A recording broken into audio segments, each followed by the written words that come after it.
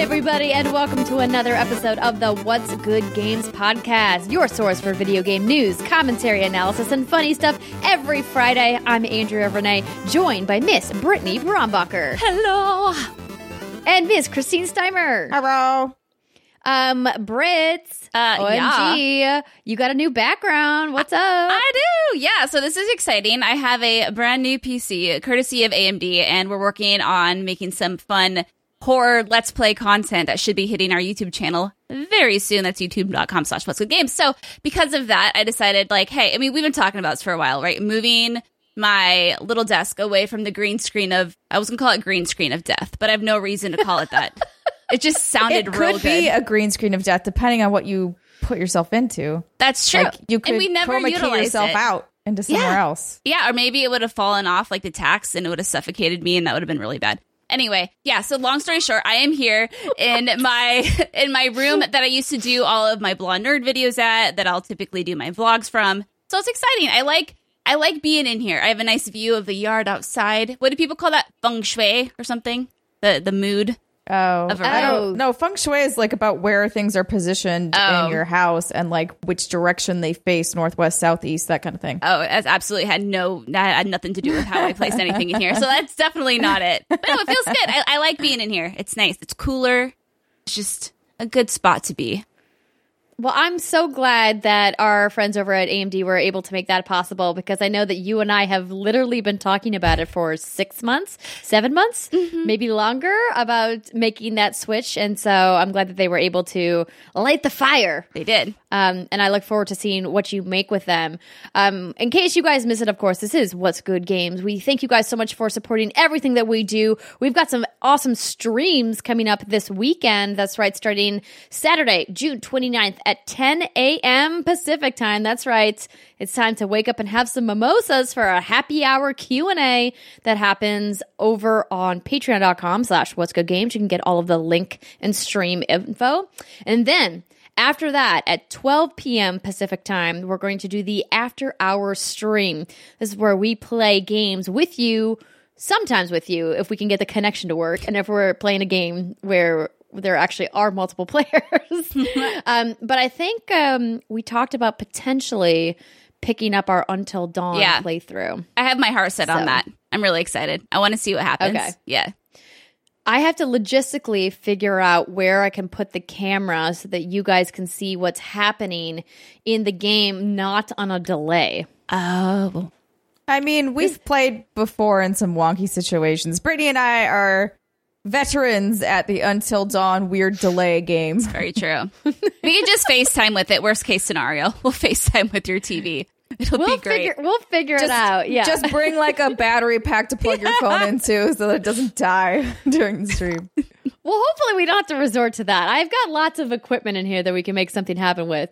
It also is the very end of June, as you guys are aware. And as you can see, I'm wearing my What's Good Games Pride shirt. Looks real good. Pride shirts are still on sale through the end of the month. And of course, as a reminder, all of the profits through the end of June go to the Gay and Lesbians Alliance Against Defamation. Yes, GLAAD. Our partners over at Teespring have facilitated that for us. They actually send the money directly to GLAAD, which is so awesome and convenient that we get to work with a fantastic partner, not only like Teespring, but of course, the nonprofit organization that does do lots of great work promoting the voices of the LGBTQ community.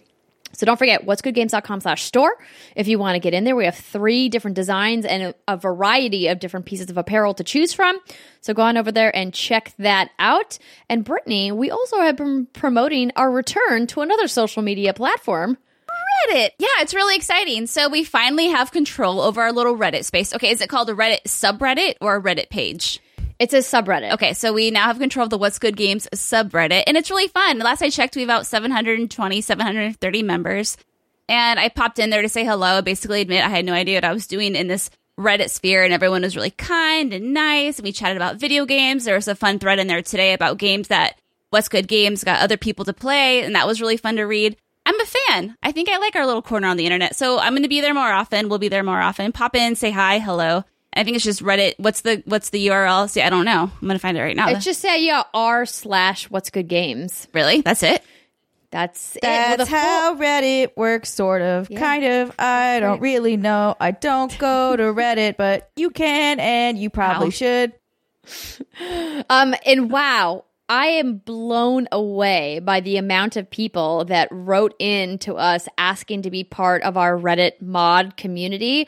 I had no idea there were so many of you that are active on Reddit that are eager to help us moderate the What's Good Games subreddit. So I have tried to respond to as many emails as possible. I've gotten to almost all of them, but essentially we're compiling all of the emails and we're going to be going through and looking at them all, and we'll let you guys know if you have been selected to be a mod. But thank you so much to everybody who has written in to be like, I'll do it. Yeah.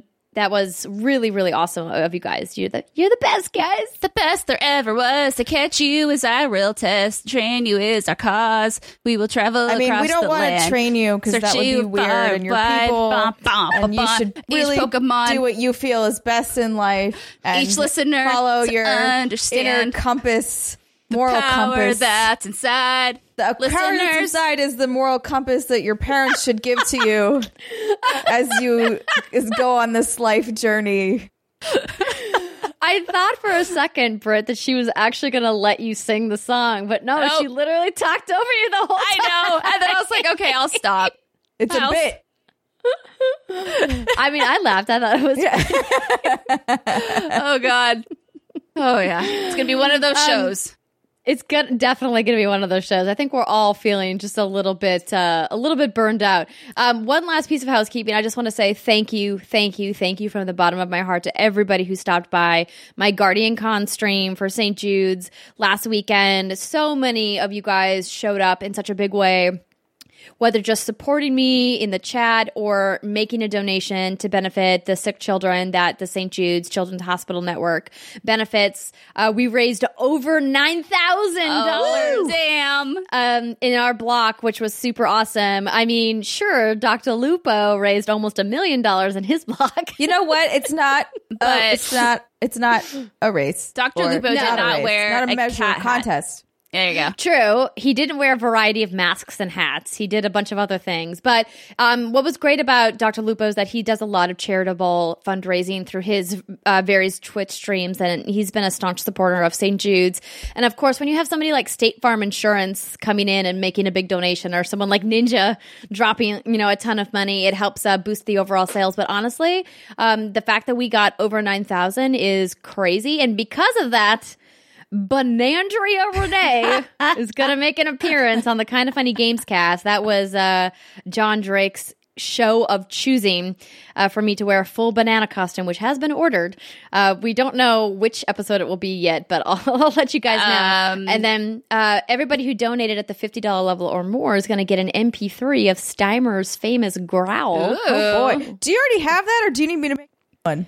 No, I'll voice actor direct you through it. Okay, it's cool. It's going to be great. And then several people also chipping in $250 or more to get a custom piece of Microsoft Paint art. Oh, boy. For one Brittany Brombacher. Frame this, hang it on your wall. It's going to be worth so much money. Don't pull out your retirement. Spend it on hookers and drugs, because I'm telling you, this painting you're going to get is going to supplement you for the rest of your life. It's going to be worth that much money. What, Steimer? You seem confused by what I just said. I am confused by... I'm confused at the pull out your money and spend it on hookers and drugs. Yeah. I thought it was self-explanatory. Yeah. But like, why? What? I don't understand how that's connected to the painting. Okay, here, let me break it down for you, baby girl. Okay, So okay. you've been working hard your whole life. I have. I work like a dog. You've worked so hard. You have a retirement for when you eventually retire, and you're going to pull all that money out. You're not going to spend it on the grandkids. You're not going to spend it on your mortgage. No, you're going to spend it on hookers and booze and drugs. What I'm telling you is live your best life now. Pull that money out now and spend on whatever you want. Because if you donated $250 or more and you're getting a Microsoft painting of mine, it's going to be worth more than your retirement. I get it. Yeah. I'm on the train now. Okay, I'm on the Brit choo hookers and drugs motherfucker. train. Yeah. Choo motherfucker. I think what this means, though, is in October, we all need to have our Halloween costumes. Steimer's the strawberry. You're going to be I'm the the banana. strawberry. And then I just need to be something else. Like, what can I be that would make sense? What fruit would you want to be? I mean, there's literally a million sexy fruit costumes out there, so we can find something. Okay. Is mine sexy? Am I a sexy strawberry? No, but I think we can't do the sexy fruits because clearly mine's like a full banana and Steimer was a full strawberry, so we'll find something for you. Perfect. We'll find a full... I don't know. I need a fruit. A full-bodied fruit. A kiwi. Great. An orange, an apple. Maybe you can be a bunch of grapes. Oh my God, yes, they have those. And they have a little, that's a little good circle. one. Yes, you'll be our grapes. You'll be our bundle. You're our bundle of grapes. Oh my God, I'm so excited. Okay. This is good. It's going to be great. Maybe we should talk about things now. Yeah. Yes. A big shout out and thank you to this month's Patreon producers, Lincoln Davis, Alex Rogopoulos, Faris Atay, and Muhammad. And welcome to our Patreon community. John Corwell IV, James Jackson, Michaela Sage, Matthew Wake, Adam Bankhurst. Wait, Adam Bankhurst? I know that guy. Rory O'Connor and Robert Cober. Wait, Robert Cober. Wait, is that a real name? I may have left out a T. Robert. I'm Robert. I'm like, hold on. Okay. Although hold on. If that's Robert a real Cober name, that's is amazing. a fantastic name. It is. Oh, it's Rob Cober. I added the ER. Why did I do that? Because you were like, this rhymes and I like it. Rob Cober, you are now Robert Cober. Robert Cober. Congratulations on your name change. Robert Cober? Who knows? Robert Cober. Okay, thank you so much to everybody for joining our community at patreon.com/whatsgoodgames. This week, our show is brought to you by Calm, DoorDash, and Grammarly. And now it's time to get into the news. Woo! The news this week is brought to you by Calm. The World Health Organization has named the health epidemic of the 21st century. Wait. The World Health Organization has named the health epidemic of the 21st century. You heard correctly. Do you know what it is? Stress. We're feeling more uncertainty and anxiety than ever before. And that's why we're partnering with Calm, the #1 rated app for meditation. When you meditate, your brain chemistry changes. Meditation has been shown to slow down the release of stress chemicals into your bloodstream, like cortisol and adrenaline, giving you some much needed relief.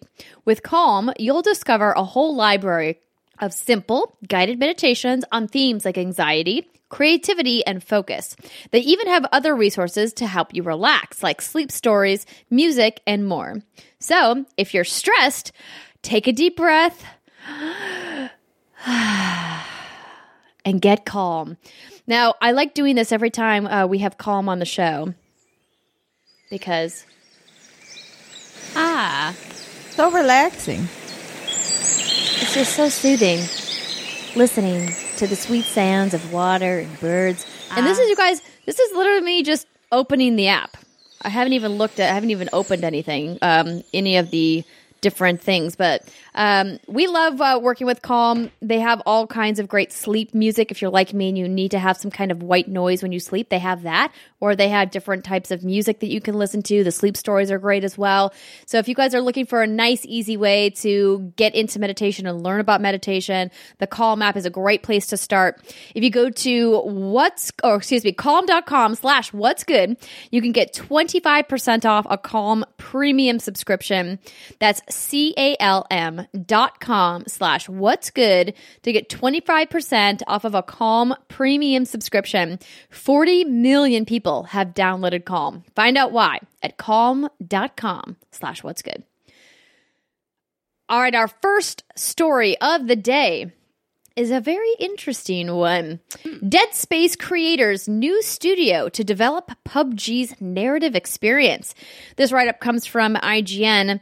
Glenn Schofield, the former vice president and general manager of Sledgehammer Games and Visceral Games, who was instrumental in creating Dead Space and co-directed multiple Call of Duty games, has been named the head of Striking Distance Studio by PUBG Corporation and will be creating an original narrative experience within the PUBG universe. PUBG Corporation announced the news today that Schofield will be building a world-class development team from the ground up to help create this new narrative experience within the PlayerUnknown's Battlegrounds universe.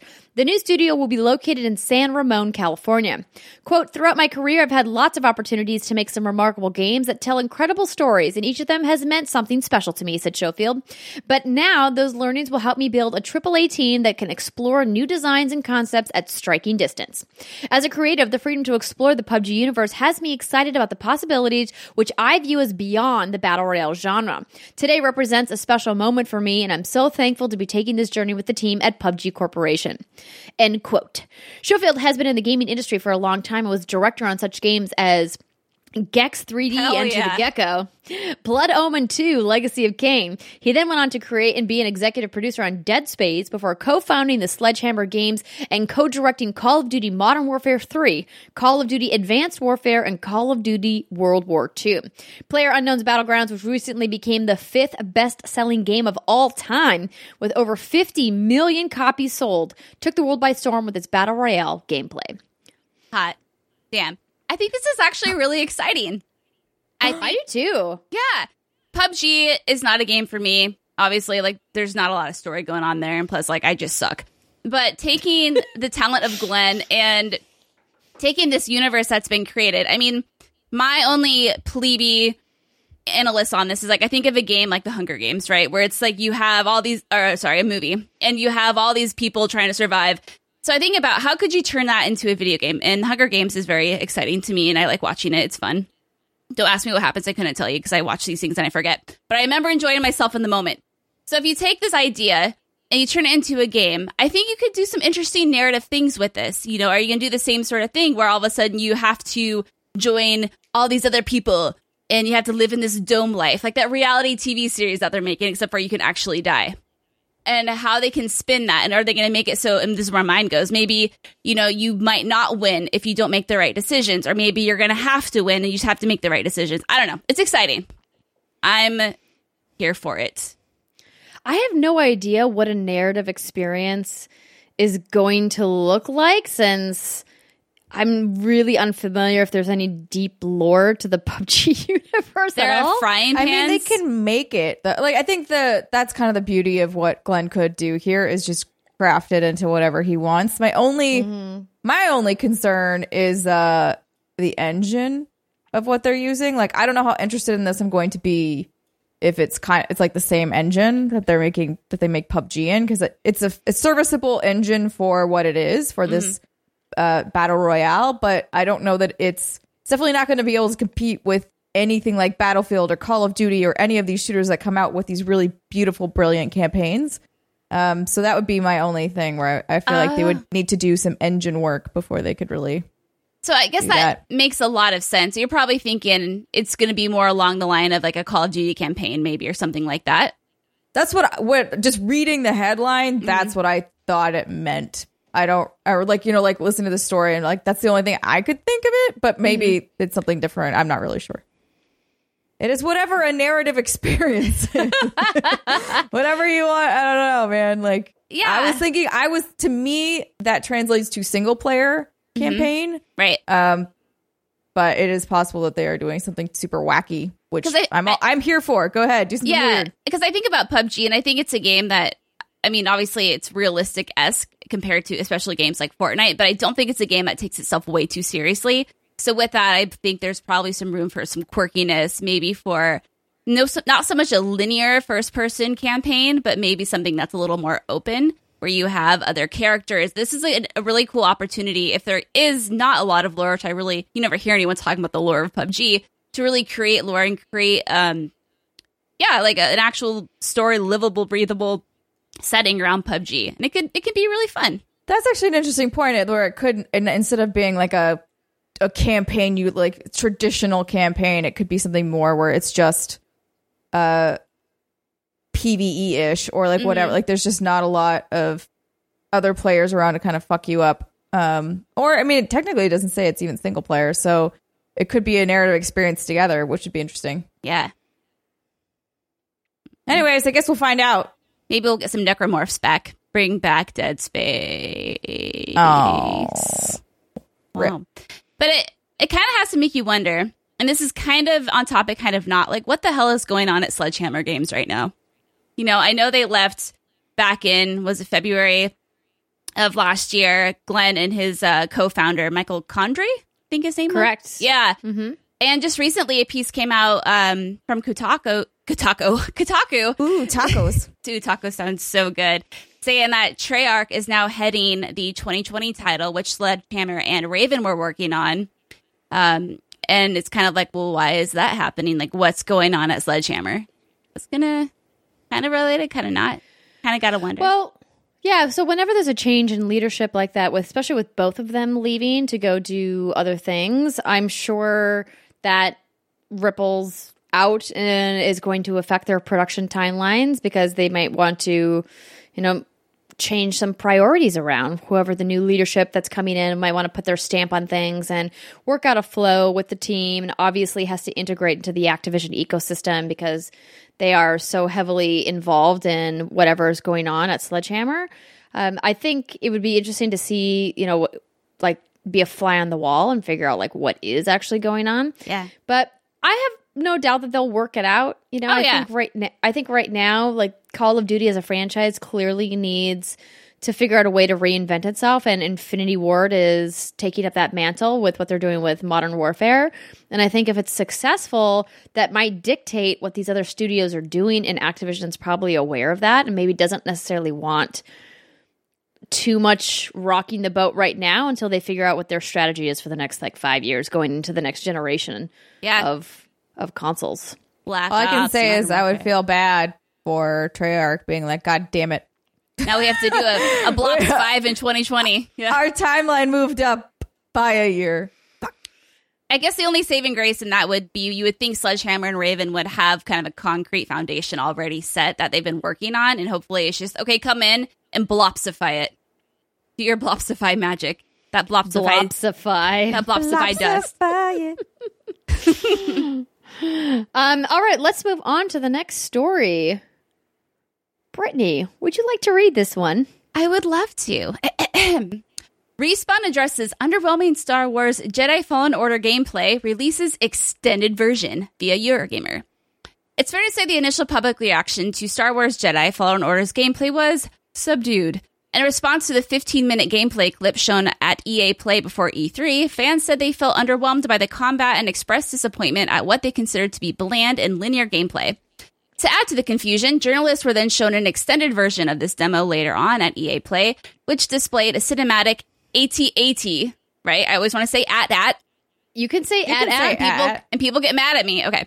I think they say it in the extended demo. I think he says at. Oh, okay. It's like 50-50. I did a poll on Twitter once to find out what the definitive way was, and it was like split right down the middle. Okay. Patata. So to not piss everyone off, which displayed a cinematic AT scene, a brief look at the skill tree save points, alternative paths, and additional combat combinations produced through the mastering of special abilities. And then during E3 itself, several journalists, including the writer of the story, were able to go hands-on with an extended version of the gameplay demo, which displayed more of the Metroidvania influences and gave critics an understanding of what the mechanics actually felt like. Having watched the gameplay demo and then played the game, I was surprised at the depth of combat. This is from the writer's perspective. Surprised at the depth of combat mechanics under the surface. They're solid, even if they're not yet perfect.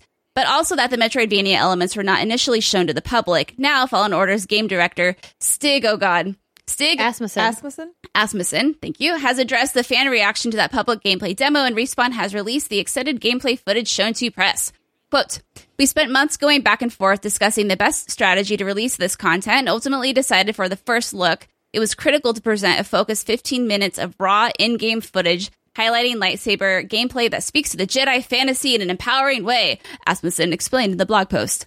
But it should not be mistaken that our combat is overpowered or easy, he continued. I promise there is considerable challenge and depth to be found within our combat system. The same can be said about our approach to level design, which is crafted in a non-linear way with heavy influences from games like Metroid, Castlevania, and the Soul series.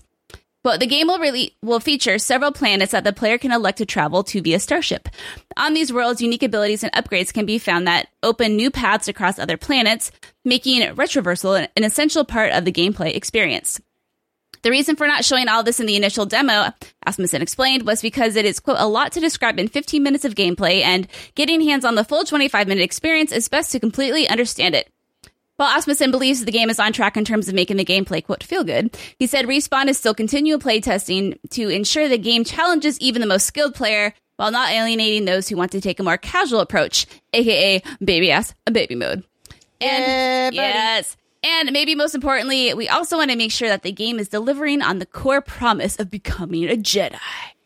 A Jedi means I stab you in the face with the laser bullet that you shoot at me. You fucked me up a little, Brittany, and then I messed up my words. I try to like vibe with you. Usually we vibe really good. You said laser, I said lightsaber, and it just no, because my favorite part of the whole demo was when he slowed the bullets down and then was and you come here and I kill you with your own bullet. Your own laser bullet. Sorry, I messed up. That's a bad way to go. Yeah. You played yourself. So both of you had the opportunity to see this behind closed doors presentation. Do you agree that they should have put this out at EA Play and not held it? Or do you think it was the right call for them to hold it and then release it later? You know, at E3 in general this year, it was sort of a few head scratchers in that I think the behind closed doors content was stronger than what they showed at press conferences. And the press conferences or the presentations are where you have the most eyes. So to me, it doesn't make a lot of sense to show the weaker asset there. Granted, obviously you wouldn't want to. Then there comes the thing of like, what's the appeal of going to the event, which is a different question for a different day. But I always firmly believe like if you have something that really showcases how the game looks and plays, and it's really the first look of the game, do it well, because that's your first impression. And I felt this way about Avengers as well. Yeah, this totally encompasses how I felt about the Jedi Fallen Order gameplay. I saw it when I was getting ready to head to EA Play with Steimer, and she and I actually talked about it on the way to EA Play, and I said, it looks fine. You know, based on what we said, I said, it looks like Uncharted meets Star Wars. This is the Amy Hennig game we never got, right? But it didn't really do anything for me. I'm not the biggest Star Wars fan, clearly, by how I pronounce at. But I just, if I'm going to play this game, I need something compelling. And what I saw during that first 15 minutes didn't really do anything for me. I'm like, sure, it looks fun. It looks like a linear story. And like, maybe I'll hop into it. I mean, I definitely will hop into it, but it didn't do anything for me. That like my skirt didn't get blown up. But then after we saw the behind closed doors stuff, after I walked out of that demo, I was like, holy shit, this looks so good. I was so pumped. And they showed so much more stuff that gave the game so much more context. And it showed that, you know, you are walking around, you are talking to people. It's not like you're just going from point A to point B in this like pre-constructed level design. And now that they're talking about the Metroidvania elements and you can go from planet to planet, like that's all super exciting stuff. And it's too bad that that wasn't included. And I get it's tricky. You know, I get you have to you have to try to appease everyone within those first 15 minutes. The people who are wanting to play it because it's a video game, people who just are interested because it's a Star Wars thing. But yeah, it didn't. But after I saw the behind closed door stuff, just speaking personally, I was sold. But it wasn't until I saw that I was sold. Yeah, I heard from a couple of other judges that they were able to get some hands-on time with the game as well, which I know if I had only known. But I think I agree with you, Britt, that they should have put their best foot forward. I have been likening some of these behind closed doors demos to the Hall H panels you see at Comic-Con. We have San Diego Comic-Con coming up here in just a couple of weeks, and how so many of those panels never get released to the public, and then the trailers are either leaked because somebody's like, you know, got their against the phone, rules, sneaky squirrel, like doing a sneaky a recording, like the Avengers demo that leaked. Or the studios will release it a couple of weeks later because the people who run Comic-Con want to incentivize fans to show up in person at the theater, which I understand. And so I think that's where a lot of these behind closed doors demos come from. And also the idea that the people that are invited to those BCD demos are generally members of the press that can tell the difference between like an alpha build and a beta build and know like if there's a bug or a mistake that it's not going to be final code in the game and be able to have a more discerning eye than just a general Star Wars fan who walked in off the street for EA Play. But I agree that Star Wars should have been the big focus. Obviously, they led their live stream on Saturday with it, but I really would have loved to see them dedicate the whole first hour of that stream just to Star Wars and show that full 25-minute gameplay clip and give context while they're playing through it. So, yeah. And going back to what you said, Steimer, it does remind me a lot of the Avengers because all I've seen is the stuff during the Square Enix press conference. I haven't seen what you and Andrea have seen. And so right now on that game, I'm kind of like, it sounds like every other, and this is me generalizing as, again, not like a huge Avengers fan, like your typical run-of-the-mill action adventure game with an Avengers skin. Like I haven't seen anything that's getting me all hot and bothered. So it's kind of interesting the route that's being taken. Like you said, a few head scratchers for sure.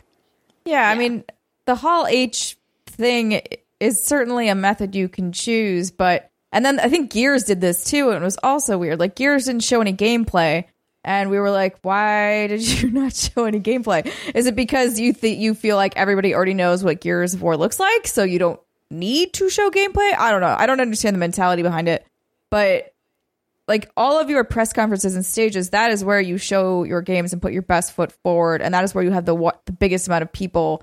And yes, you want to give something special to those who like took the time to come and show up, but like at the detriment of introducing your game to the world, I don't think so. Yeah, and I think just going hands-on, too, with the title, it's a total different experience than seeing it played, right? When we saw the Final Fantasy VII re-reveal, whatever trailer at the press conference, obviously I was all hot and bothered and excited, but I was just as excited, if not more, to play it, and what I played was all the same stuff I had already seen in that trailer. So it's not even necessarily that it takes anything away from you, but it's a fine line to straddle. Yeah. Well, hopefully we'll get some hands-on at PAX West later this summer since the game is coming out this fall. Keep our fingers crossed. Steimer, you want to hit this next story? Hit it. I'll hit it and quit it. Ooh. No, I won't. I'm not that kind of person. It's true. Epic exclusives are the, quote, only strategy to disrupt Steam's retail status quo. And this story comes to us via IGN, where I used to work once upon a time. Epic Games founder and CEO Tim Sweeney has defended the Epic Games Store's current exclusivity strategy, stating that the tactic is the only way to change the current status quo. Talking as part of a thread on Twitter, Sweeney said, quote, "We believe exclusives are the only strategy that will change the 70-30 status quo at a large enough scale to permanently affect the whole game industry." The 7-30 revenue split is what he's referring to there. He went on to explain that exclusives, quote, "though unpopular with dedicated Steam gamers, do work as established by the major publisher storefronts and by the key Epic Games Store releases compared to their former Steam revenue projections and their actual console sales. At current, the dominant PC storefront is Valve's Steam, which currently takes a 30% cut from the retail price of the game itself. Epic takes less than half of this, with a 12% cut that leaves the game's publisher and or developer with an 88% share of the income. Sweeney has repeatedly stated that he believes that Valve's 30% cut is bad for the gaming industry at large. Quote, "Will the resulting 18% increase in developer and publisher revenue benefit gamers?" he said in a follow-up tweet. Quote, "Such gains are generally split among 1, reinvestment, 2, profit, and 3, price reduction. The more games are competing with each other, the more likely the proceeds are to go to 1 and 3. So reinvestment and price. So I believe this approach passes the test of ultimately benefiting gamers after storefronts have rebalanced and developers have reinvested more of their fruits of their labor into creation rather than taxation," he added. Sweeney often addresses complaints about Epic's exclusivity policy on Twitter. In April, he said that Epic would end exclusivity deals if Steam committed to an 88% revenue share for developers. Until then, the company intends to secure exclusives such as Metro Exodus, Borderlands 3, and Quantic Dream's previously PlayStation exclusive library. So I'm glad that this is coming up again because we've gotten so many of you that have written into us about this. Some of you have been very respectful with your discussion, and some of you have not. Tisk. So obviously this is a very hot button topic, and I think Sweeney is very definitively saying here, hey guys, we're happy to stop the exclusives once Steam lowers their revenue share. I said months ago that if people are upset about Epic exclusivity, they shouldn't get mad at Epic. They should go to Steam and demand that they match the revenue split. I think that's clearly the clearest path to victory here, but that's not what Steam gamers are doing. They're not going to Steam and saying, hey, Steam, don't let Epic take these games from you. Lower your revenue split. There's absolutely no reason why Steam and Valve cannot match Epic's split. There's just literally no reason except that Valve wants more of the profit. Yep. And they want to take that profit out of the pocket of the developers who make the games that go on their platform. And if that doesn't make you angry, if you get angry because Epic wants to give more of that money back to developers instead of taking more of the profits of the platform, I don't think I can have a rational conversation with you. Yeah. I don't know what to do here. Yeah, I mean, the reality is, exclusives, when it comes down to it, they're not pro-consumer. They're not. But if they truly believe in this goal to get the revenue sharing down to an 80-8-12 across all platforms, whatever it is they really want to do, this is the way it's going to happen. And this is how you get the conversation going. But the unfortunate reality is, I looked, and Steam has 90 million active monthly users. How many of those people do you think actually understand how this works and understand, how the gaming industry, how they make their money? So all they're really seeing is like, this game I really want is no longer available to me. What do you mean Metro Exodus was available for 2 weeks prior to release on Steam and now all of a sudden it's not? And this is just, I think it's how change happens. Knee-jerk reaction. Yeah, it's definitely growing pains. Yeah.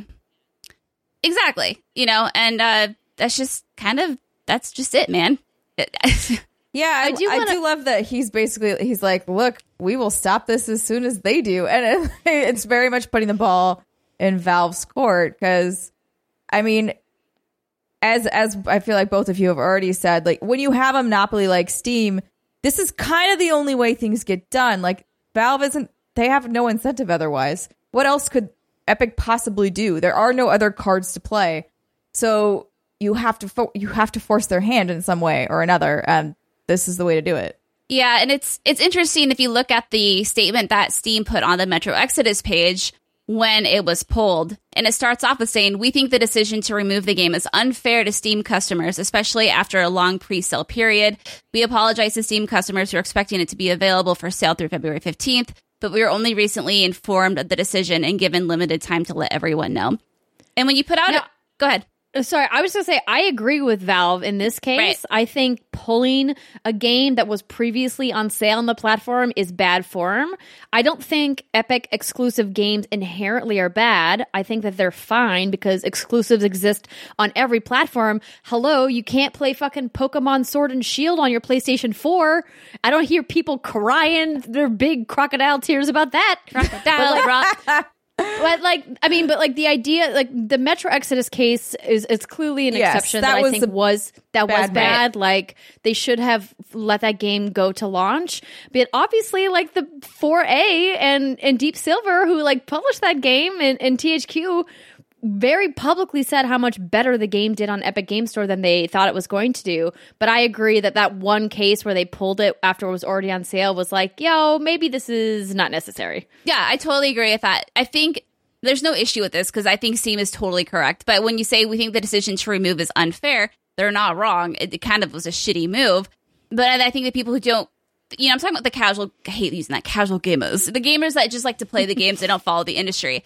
They're mostly like the disengaged gamers. The disengaged. I don't know if they know the difference between something like this and another game that, is just publicly out, like Borderlands 3. It's coming to Epic, right? Do they know that there's a difference there and that Borderlands 3 might not be considered unfair? Does that make sense? I don't know if I'm making sense here, but it's kind of like saying one thing is unfair. I'm wondering how many people are taking that. It's unfair, and running with that and applying it to every single case from now on. Yeah. No, I think that's a decent case. Like, I do wonder if they hadn't sort of got off on the wrong foot with Metro Exodus, if people would still be upset. Like, right. Or if it is really just they kind of stumbled out of the gate with it. And so now it's just a snowball rolling down a hill and people are piggybacking off of that one case and being like, it's bad because they did this one thing kind of poorly. And therefore all of it is bad, which I disagree with.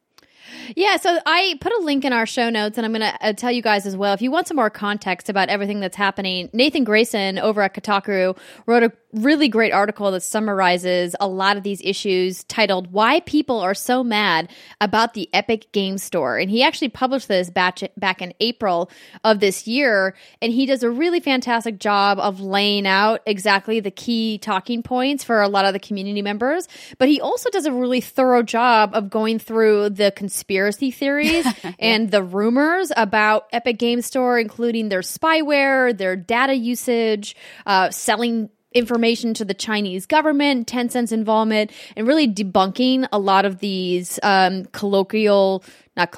conventional wisdom ideas about the difference between Epic Game Store and Steam, which are true and which just flat out are fake rumors. So I really highly encourage you, if you are personally invested and you have stirrings of anger inside your chest right now as you're listening to me say, stop being upset about Epic Game Store exclusivity. You're like, God damn it, Andrea, I tried to explain to you why I'm so mad about it. First of all, you should go, take a deep breath. And then download Calm. Download the Calm at calm.com/what's-good. But I definitely think it's worth checking out, again, why people are so mad about the Epic Game Store on Kotaku.com from Nathan Grayson, is a really great breakdown of everything that's been happening. And in that, they actually have a link to the current roadmap that Epic put out to kind of highlight the features that they want to add into the Epic Game Store over time, which ones they have added and which ones are on the horizon, and what the timeline kind of looks at. Because they made that public. They're like, hey, obviously we know we're missing a crap ton of features that Steam has, and we're working on it, and this is the kind of timeline as to what we're doing. It's just like, I feel like every time this story gets brought up, I feel like a broken record saying, yo, it's of course not complete at launch. Very few games are complete at launch, let alone a digital marketplace. Now, if anybody has the means to get it done, it's Epic. Clearly, they have a bunch of money. I think the underlying reason why they're doing what they're doing with the Epic Game Store is sound.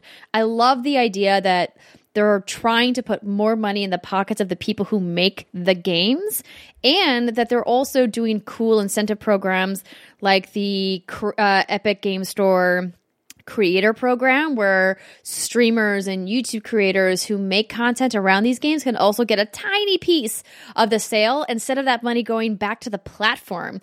Valve doesn't care about any of that. No. You know what I mean? So...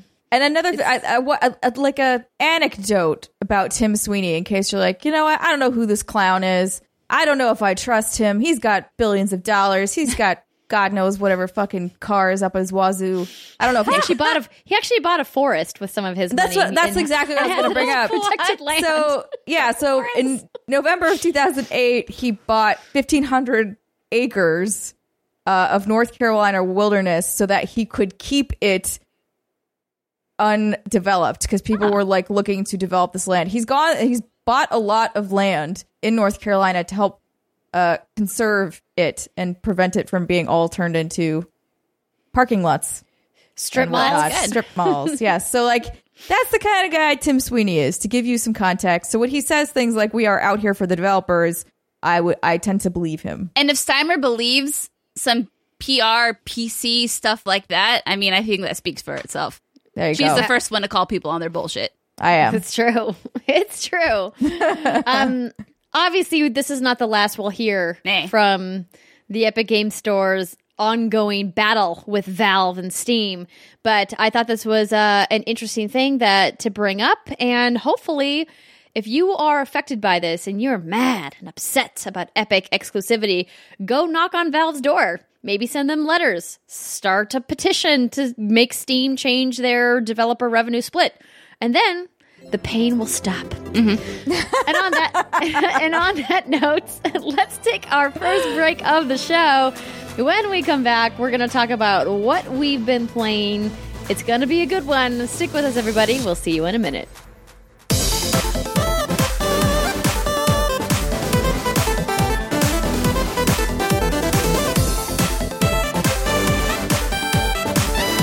What's good, everybody? Welcome to segment 2 of the What's Good Games podcast. This is where we talk about what we've been playing, which video games we have hands-on impressions with. And this week, it's brought to you by DoorDash. Did you have a long day at work? Maybe a tough day at school? Or maybe you're still stuck at the office? Well, treat yourself to the meal you deserve on demand from your favorite restaurant, because restaurants come to you with DoorDash. DoorDash connects you with your favorite restaurants in your city, and ordering is easy. Just use the DoorDash app and choose what you want to eat, and a Dasher will bring it to you anywhere you are.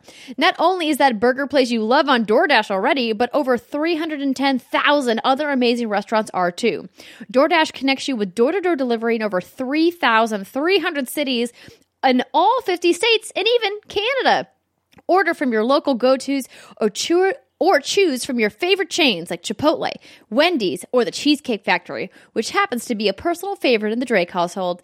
I always try to say, John can't get enough of that factory chopped salad. Oh. And who can't be bothered to get all those ingredients from the store? Me. I ain't making a chopped salad at home. Ow. That's why we've got DoorDash. And finally, at E3, we got to experience Steimer's DoorDash of choice. Oh, God. Oh. Pie hole. Mac and cheese pie. I ordered that this weekend. I actually looked through my DoorDash app and it was like pie hole. And I was like, I texted it to Jack and I was like, I think I have a problem. And she said, well, at least you skipped the month of May. Oh, there you go. May I didn't order from pie hole, but nice. I've had almost at least one order every month since then, or like this year. Good for you. Hey, no judgment. Sometimes you just want to take a break from cooking. And shout out and thank you to Miss IL for hooking us up with that pie hole at E3. But if you guys want some of Pie Hole or Cheesecake Factory or Chipotle or whatever you are craving at this very moment, you guys need to go to DoorDash app and put in the promo code What's Good. That'll get you $5 off your first order of $15 or more. All you have to do again is download the DoorDash app and put in the promo code What's Good for $5 off your first order. One more time, promo code What's Good for $5 off your first order from DoorDash. I'm hungry. Mac and cheese pie. Nah, it sounds good. I'm hungry.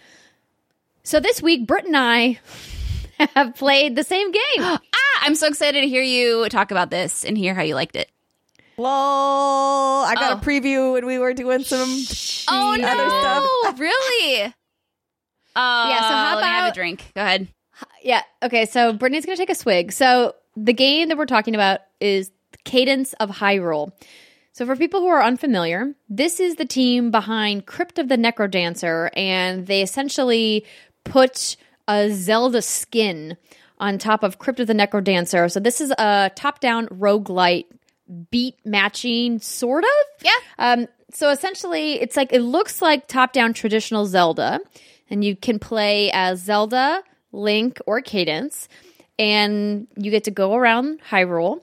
And the key to moving around the map is you have to move on the beat. Now, not every section requires you to move on the beat, but most of them do. And it's a grid-based. And so when I was playing with the Pro controller hooked up to my television, the game was like, hey, we see you're playing with the left thumbstick. You might want to try using the D-pad. And I was like, wait, I'm not sucking that bad. Am I? Spoilers, I was sucking that bad. It happens. Wait, so what happens if you don't move on the beat? Does it damage you? Yes, so you lose hearts. So you have hearts in your traditional Zelda fashion. And so if you move off of the beat, you take damage. Wait, and if you really? I had never took damage for missing the beat. I just got a little like a miss mark that said I missed. Right, but did you try missing several steps in a row? Oh yeah, I was rough for a hot minute there. Yeah, no, I died a lot. No, I understand that this is a roguelike. and that the idea is that you die a lot because it's a roguelike. But I just got really frustrated, I think, because I maybe was just trying to move through the first couple of tiles too fast.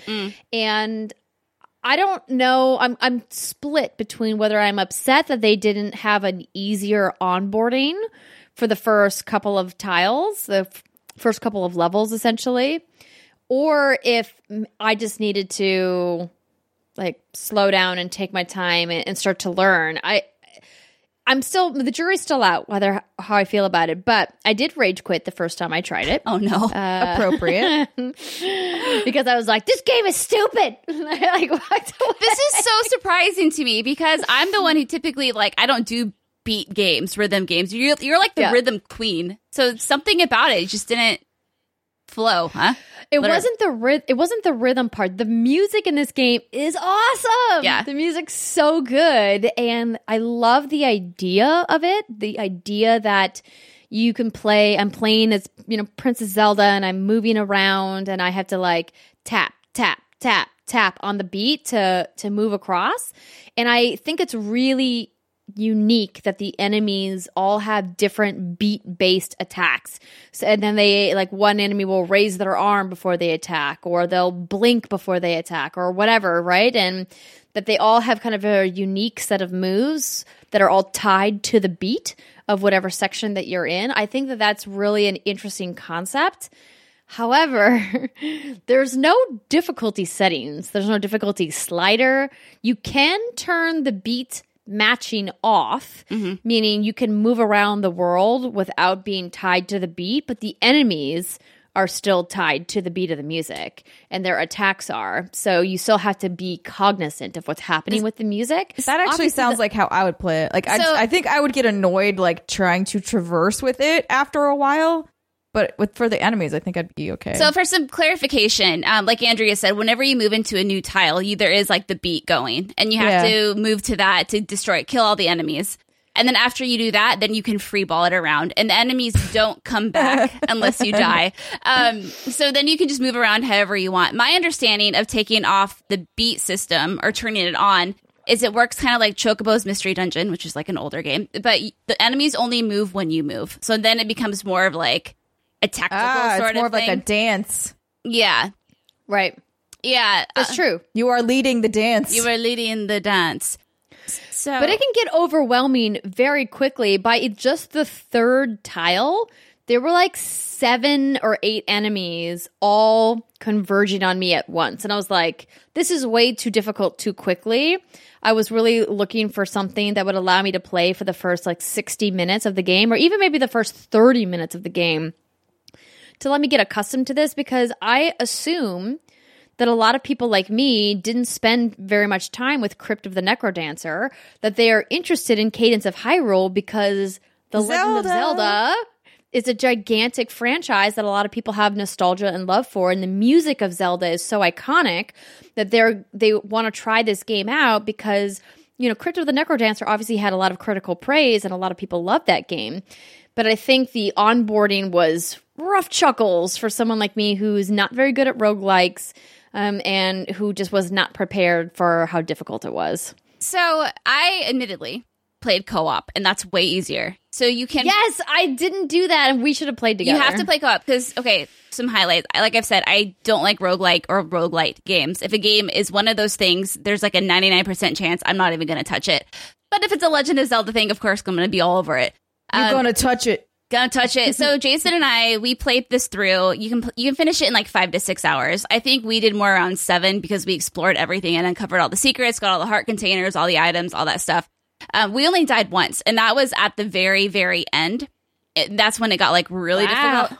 But, wow, you only died once? But this is why though, because as long as one of you is alive, you can go to one of those little, the other person. You can go to one of those little shrine things and revive your friend. Because at the beginning, he got the beat, no problem. But I was the one who was like missing everything, and I'm getting like spit in the head with Deku nuts from the goddamn. Anyway, so he played as Zelda, I played as Link, and yeah, it worked out better. We know who wears the pants in the family. I mean, absolutely. I'm the goddamn hero of time. Thank you very much. I'm the goddamn hero of time.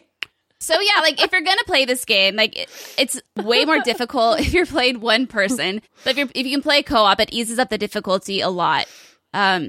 And it sounds, you know, because of the reasons I mentioned, you can revive whenever you want. I mean, you have to, like, someone has to leave the screen. And what's good about this game, it's roguelite in the sense that you can explore everything. And if you die, the places you've explored are still uncovered and you still keep your key items. You do lose rupees and temporary, like, weapons, like blast weapons and stuff like that, I think is what it is. So it's a little bit more forgiving. And I have heard from people, because I didn't play Crypt of the Necrodancer, but people had said this is much more forgiving. Which makes sense. And I wonder, Andrea, because you never played A Link to the Past, did you? I Super Nintendo started it, but I never finished it. I probably played a couple of hours. Okay, because there are areas that if you just like wander into there, you're going to get your butt kicked. So I don't know which way you played, but when we played, you know, we went to an area where like, okay, this is way too difficult. We backtracked and tried a different tile where it was a little bit more manageable to start with. And then by clearing the areas, you find heart pieces, you find better weapons. Because it is kind of Metroidvania in that sense, where there's a whole bunch of different ways to solve puzzles, but the more you explore before you do a temple or a dungeon, you know, you have much more in your arsenal, and it makes your life a lot easier.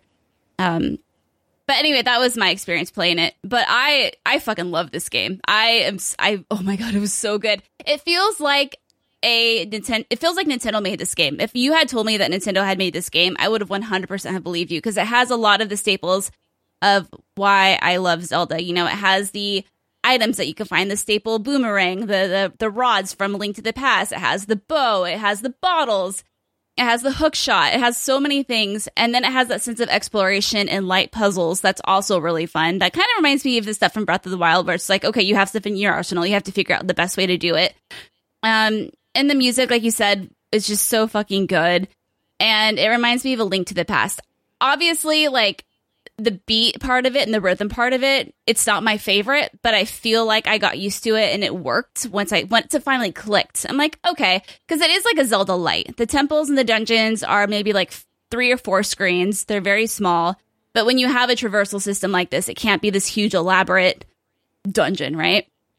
It had bombable walls, which is like another staple. Anyway, I just played this game and I was just like freaking out the whole time. I think Jason got really annoyed with me because I was squealing over everything. But again, like, I'm a hardcore Zelda fan. He knows what he married. Yeah, he does. He does, yeah. I mean, you have the Master Sword hanging in your living room. I do. And it was a good time. And I think that's why it didn't click with me as much, because it does remind me a lot of those old school Zelda games. Mm-hmm. And really, Breath of the Wild is the only game outside of A Link Between Worlds that I really enjoyed in the Zelda franchise. Those old Zelda games, they were just not my jam. Yeah. Like this whole idea of like, you have to bomb these walls and figure out where this thing is and uncover these hidden things. I'm like, nope, no thanks. Oh yeah. See, like for me, that's fun. I love that. So yeah, that's actually really good. That's a good disclaimer. I think if you're a fan of Legend of Zelda, you know, top down, Link to the Past, Link Between Worlds, or maybe even Breath of the Wild, it's a good throwback to Zeldas of old, and it's a really good overall look at why I love the Legend of Zelda series so much. Obviously, I would prefer in my ideal game for there to be more depth to it, but this just kind of encompasses a little bit of everything that I love about the series. So for me, huge hit. But if you're like, what the heck, why am I in Death Mountain already? I just started, I'm a noob. You're going to get your ass kicked, and you don't understand that's how it works, then you're not going to have so much of a great time. And to be clear, I'm not blaming the game for any of this. I'm blaming myself. Blame it obviously. On the game. Yeah. That's a good parody. I like it. Thanks. Also, that's a deep cut reference that I really appreciate. Yeah. Good job. Got you. I do really love like I said, I love the music, and I think what they did with Cadence of Hyrule is super important, because it shows that an indie developer can work with a behemoth like Nintendo to make this really cool mashup with a franchise that I think none of us thought we would get like an indie version of, right? Because The Legend of Zelda is huge. And so I think it's really cool that Nintendo's going out of their way to do cool little projects like this, and I hope that we see more stuff like that in the future. Yeah, and it really shows that Nintendo had it shows that Nintendo cared. Like, don't get me wrong, I think, oh gosh, who made Crypt of the Necrodancer? Brace Yourself Games, I think it's Brace Yourself Games. Trust yourselves. And I'm sure them by themselves capable of making an awesome game, but this really does have that Nintendo magic to it. And I think that is just a testament to how much Nintendo is probably involved. And it's just good. It's a good thing. Give us Zelda romancing sim. Let's go. Oh my god. I want to romance all the shark people. Zelda shark people. Zoras. Do you think Nintendo would ever allow that to happen, though? No. But romance sim? But like it would be awesome to do a Dream Daddy with a few of those people. I was just thinking that. Did you hear that Dream Daddy's coming to Switch? Yeah, baby girl, I did. I'll have some mobile bat dad. Yeah, I'll just do the voice to myself at like the airport, and then everyone around me will be really weirded out. I just envisioned you like at night, like in your bed, like some candles lit, and just like randomly breaking out into bat dad voice. I think that was her name. Yeah, exactly, it was. Okay, yeah. Really so good. Steimer, you have been playing Dauntless. Yes, a little bit here and there. So you guys have obviously talked about Dauntless at length before, and so I was like, okay, I finally need to like hop in and try this thing. Number one, fantastic character creator. A++. Well done, boys. How long and girls, did you spend? Ladies, gentlemen, all of the peoples. What? How long did you spend making it? It was a good character creator, so I didn't have to spend that long in it. Okay. I was like, okay, I'm happy with this. And I think I was in and out in like 20 minutes, which is pretty fast for me. That is. Good. Yeah. That's what she said. And yeah. Anyways, hop into the game. I admittedly was a little confused at first. I was like, wait, what the fuck's going on? What am I doing? Okay. There's a monster. I stab. What I actually really appreciate about this game, as I was playing it, I definitely see what you guys have said before about how it's, it's Monster Hunter-y, but it's the fat is light. Yes. And I literally, I had this thought while I was playing. I was like, this was made by people that have children. Because like, this is one of those perfect, and that's not a bad thing. I love that because I was like, this is the perfect thing where I can come home at like, or people who work a lot to like come home. You're like, I'm fucking tired. I don't have the energy to, especially me, like a lot of days, I don't have the energy to come home and play something that requires a lot of attention. Like I cannot do a story thing because I might get too sucked into it, and then I'm gonna screw up my sleep schedule. And so Dauntless is like the perfect jump in, do a few things, and get out. And I appreciate that so much, especially in sort of the gaming landscape that we have, where everyone is like, you must stay in this world for 3 hours at a time. And you're like, I don't have 3 hours. I have like 30 minutes. Please help me. So hats off to you, Dauntless folks, because I think that it's so nice to have an option of like some really good, fun, bite-sized gaming. I don't know. Options. Yeah, I'm with you. I think the team at Phoenix Labs did a really fantastic job with the onboarding when they went public with their launch. Obviously, they had been in beta for quite some time, and it seems like they've resolved most of the launch woes that they had with their queuing system. I know during launch week it was pretty bad. With queues are always bad at the beginning. It's true. Servers take a minute to figure out. But I'm excited to play more in Dauntless. I haven't spent nearly enough time with the game, but the way that they're setting up their season structure, it feels like they're really building a long tail for where Dauntless can go. Yeah. I tweeted, it was just a stupid joke of like, oh, I'm so ugly compared to everybody else because I have like the hideous starter armor. Yeah, and everybody else has like the nicer armor. But like then some people tweeted me were like, oh, I believe that is part of the progression of the game. And I was like, obviously. Duh. I was like, yeah, I got it. This is a joke. Cool. Okay, thanks. Bye. I have no idea what I'm doing. Yeah. I was like, lol. Did you get mansplained about your armor in Dauntless? I did get mansplained a few times about how armor works in Dauntless, and I'm well aware of how it works. You're like, hello, 1,000 hours in Guild Wars over here. Yeah, I think out of everyone, I know how armor works in video games, especially cosmetic armor.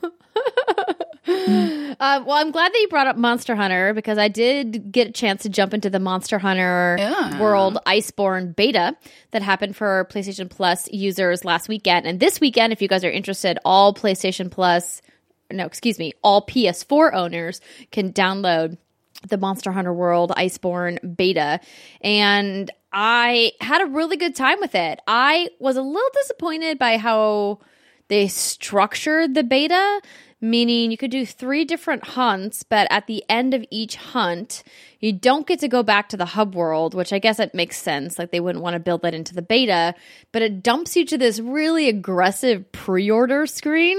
Oh. It's like, pre-order Monster Hunter World Iceborne. Oh, And boy. it's just like, obviously I own the game. Like, I'm going to buy the expansion. That's why I'm playing the beta. It just felt a little like too on the nose, a little too pushy, but it's a free beta, so I guess I just got to shrug it off. But the gameplay itself was fun, just echoing everything I said during our E3 episode, and really looking forward to customizing my weapons and customizing my armor and seeing all the different things you can do. And really, I want to see how big this world is that they've added, because the beta only showed a couple of different things, 3 different hunts, as I mentioned. But I'm looking forward to playing more. Got to get you in, Steimer. Can I just play Dauntless? Because it's like real easy to hop in and out of. Yes, you can. Okay, good. I will say I hopped into the beta at E3, and I was really surprised how quickly I picked it up. I in my head I have It's just more like, well, maybe it won't.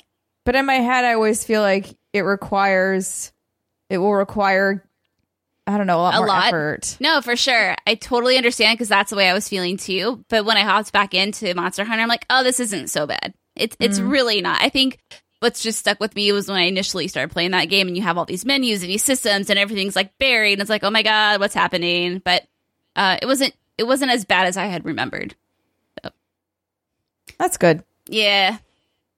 I don't know if I agree with you, Brittany, but that's okay. Really? Well, but okay, I should clarify. All I played was, I just did a few fights, and they told us what to do and how to do. I didn't have to sift through menus and menus and menus.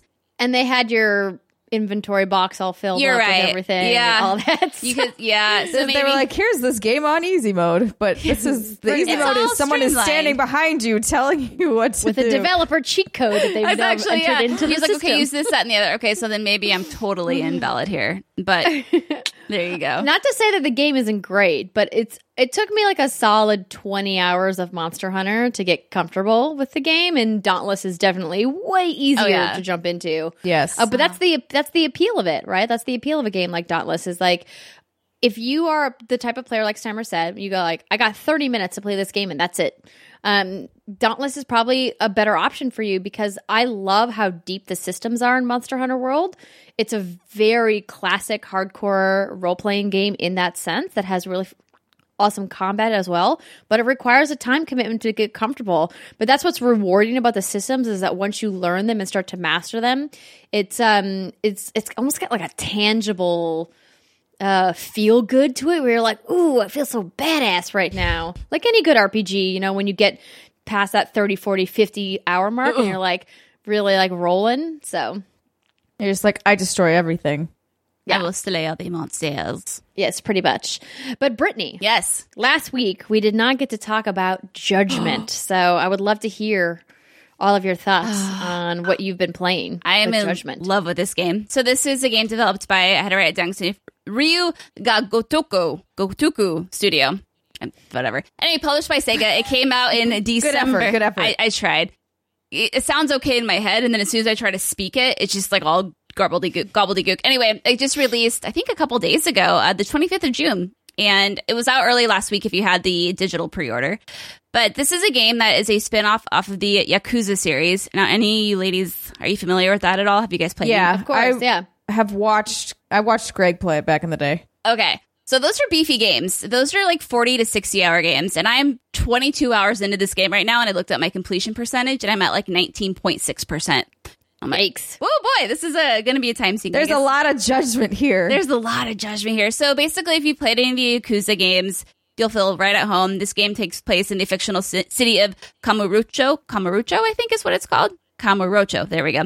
And you play as Takami Yagami, a former lawyer who has had some shit happen to him. And he's kind of like, I'm giving this up. I'm just going to go be a private detective now. And I'm not going to be able to pay my rent very well. I'm just going to take some jobs. And use some of my ties within the Yakuza and my friends in the law agencies and try to like get by and live my life. So the first you never go to the Yakuza. That's a bad idea. It's a bad thing. It's just like it never really ends well. So the first 10 or so hours of this game were, or I would say probably more like 8, were very streamlined in the sense that it's like, okay, mission. You can run around the city if you want and talk to people, but it's mostly like you go here, you do this, you do that. And then after that mark is when it really opened up. And that's when you get all of the side quests. That's when you get all of these side activities. And you can do these whenever, but like the darts, there's pinball, there's an arcade. And then all of the side quests open up. And then that's when you're like, oh my God. And so I'm, like I said, 22 hours in, and I've been doing all the side quests that pop up. And I still haven't unlocked some of the game's mechanics that I know are coming that are going to be another huge time sink. But other than that, I am just absolutely in love with this game. It's so fun. It has that cheesy action flick silly vibe that the Yakuza series is known for. And it's done so well. And the characters are so fun and entertaining, and they're so unique, and it's so quirky. For example, there's a side mission where it's called the Twisted Trio. I think it's 3 men who are just like perverts, and one of them is called the Panty Thief, or he has an actual name. But in order to finish the side quest, you have to go buy a pair of lacy red panties from a store, and then you have to lure him out, and then you have to he uses his drone to pick up the panties, and then you have to go follow him, and then you have to beat the shit out of him. And it's just so quirky and silly. It's one of those things that Yakuza can get, or Judgment can get away with, because that's just kind of its charm. It never takes itself too seriously. And I just play it, and I just have so much fun. The hours just go by. And it's cool because I'm currently learning Japanese. And so it's fun to kind of walk around the town and read all the signs. And I'm actually picking up some of the little quirks that people say and some of the culture there. And it's just awesome. It's just a really fun game. And if you've never played a Yakuza game before, you can hop right in. This is a standalone thing. In fact, the next Yakuza game is going to be revealed on July 10th. And it's also a brand new game within the series. So I hate saying this because it's so cliche. It's something you hear on every E3 stage, but there's never been a better time to get into the series. Oh, yes. Yeah. I mean, it's interesting because I always watched and I was like, I feel like I would enjoy this game. Probably not for the length that it is. Mm-hmm. But I would definitely get my money's worth, quote unquote, out of these types of games. And I did enjoy the style and humor of the other Yakuza games that I've watched. So when I saw you tweeting about Judgment, I was like, maybe I'll finally give this a try. Again, I can't see myself spending 80 hours in this game, but I could definitely probably do, 30. Yeah, and I think something I really do like about it is you can pick it up and put it down because the missions are, shortly broken down. They're not very long missions usually, and the game is broken into chapters. And every time you finish a chapter, it's what? When you said that, I was like, oh, right. I played more Rage 2 and completely fucking forgot about it. Well, yeah, you texted me and you're like, hey, Rage 2 is getting boring. Maybe I can play. Did I text you about it? Yeah, I did text you about it. Yeah. All right. My brain's garbage. But it's okay. But the missions are relatively short, so you can pick it up, do a few missions at a time, set it down. The story is pretty cohesive, and it does a good job at reminding you what you're doing or why you're doing it. There's lots of detailed quest info, so if you find yourself okay, well, who's this person again? It's that information's all easily accessible. It kind of reminds me, it's it's 95% Yakuza and 5% Ace Attorney, because there's awesome. So there's I say 5% because you can't really screw up, but you are collecting evidence, you are presenting evidence in some cases, and it's just a really good time. It's just really fun to play, and I'm having an awesome time with it.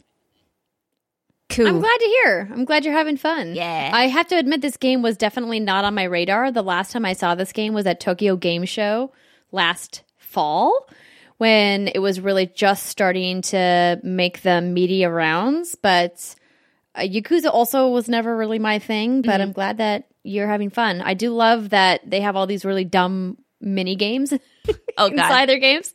I'm always like, what the heck? Why is this a thing that you can do in a video game? Why not? Exactly. Yeah, it has the perfect almost sim aspect to it, which is really nice. It's a good way to unwind because you just get to wander around the town, and there's characters that you can befriend. I think there's 50 total. And to befriend them, you have to do some missions, or you have to eat some of their food at their restaurants or whatnot. And so it's a good way just to kind of like wander around and just enjoy the sights of the town. And typically games like this, I'm not super into it because of like I don't like cities and I don't like trees in video games. But for some, I think it's the neon and the culture and just how upbeat this town is. It really comes alive, and I would highly, highly recommend it. And if you, like I said earlier, if you're like, I've never played a Yakuza game before, it doesn't matter. You can hop right into this. What's interesting too, I don't know if you ladies remember this, but back in March of 2019, there's a Japanese actor who is the face of one of the antagonists in the game. And the game had to get pulled from shelves because he was suspected of cocaine use. Oh, I remember this. This became a huge deal. Yeah. And in Japan, that's a big no-no. And so they had to completely recast him and redo his likeness and the voice acting and everything before they would put the game back on shelves. So, yeah, I remember that. I can't imagine that poor team, being like, God damn it. Couldn't you at least have kept it a little more just on the DL? Just for a few more months. Yeah, just until this game is, like, God, fuck. Yeah. I'd be so annoyed. The new actor's great. Stupid actors. Yeah, I know. Needing their drugs. Well, you got to do the cocaines. Yeah. Answer, you don't. Huh? Yep, that's right. Answer, you don't. Don't do drugs, kids. You heard it here. Mm-hmm. All right, so I guess we are not talking about Rage then because I'm bored. Well, it's funny. So the shitty part is, so before E3, I was playing Rage 2, and then I got to a boss battle I was not expecting. I was like, well, I'll just leave this here, and I'll go do E3 now.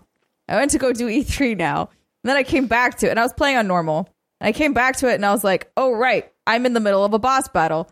And also, I didn't know there would be a boss battle, so I have no health packs, and I have nothing, like I have no supplies to make more. I was just like shit out of luck, and I was just like, all right, well, I guess I'm fucked here. And I couldn't remember how to play anything either. I was like, how do I switch my fucking gun? Like, how do I do anything? Oh God! So like, it definitely took a few rounds of like remembering all of the buttons and what everything does, and then I had to crank it down to easy in order to even make it through, because I was just like, I don't want to. I could do this.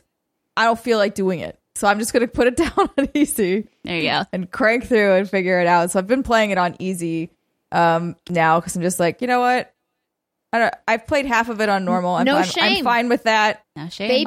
Baby mode. I'm baby moding it the rest of the way, and I'm almost done. So are you still listening to the podcast while you play? I'm not. I probably should again, because I was honestly still getting a little bored, because shooters, just first person shooters in general, I tend to tune out on. I need probably a little more stimulation happening, because this time when I was playing, I was like, maybe I should listen to the story and what people are doing. And then I was like, I don't care. I don't care about any of this. Maybe so yeah, I think when I go to finish that game, I'll probably just turn on a podcast and shooting people is very fun. Yeah. And like using your powers and shit is very fun. So the gameplay is really fun. I just like the tying it all together is kind of what's missing for me. Sure. We should play Judgment. Yeah. There you go. Yeah. There you go. All right, well, that's going to do it for our hands-on segment for this week. We're going to take one last break of the show. When we come back, we're going to take your Dear WGG questions, and let me tell you, there's some pretty good ones this week. Thanks so much to everybody who wrote in. So if you guys want to hear some really fun questions, including potentially an appearance by Brit's British accent, oh boy, stick with us. We'll be right back.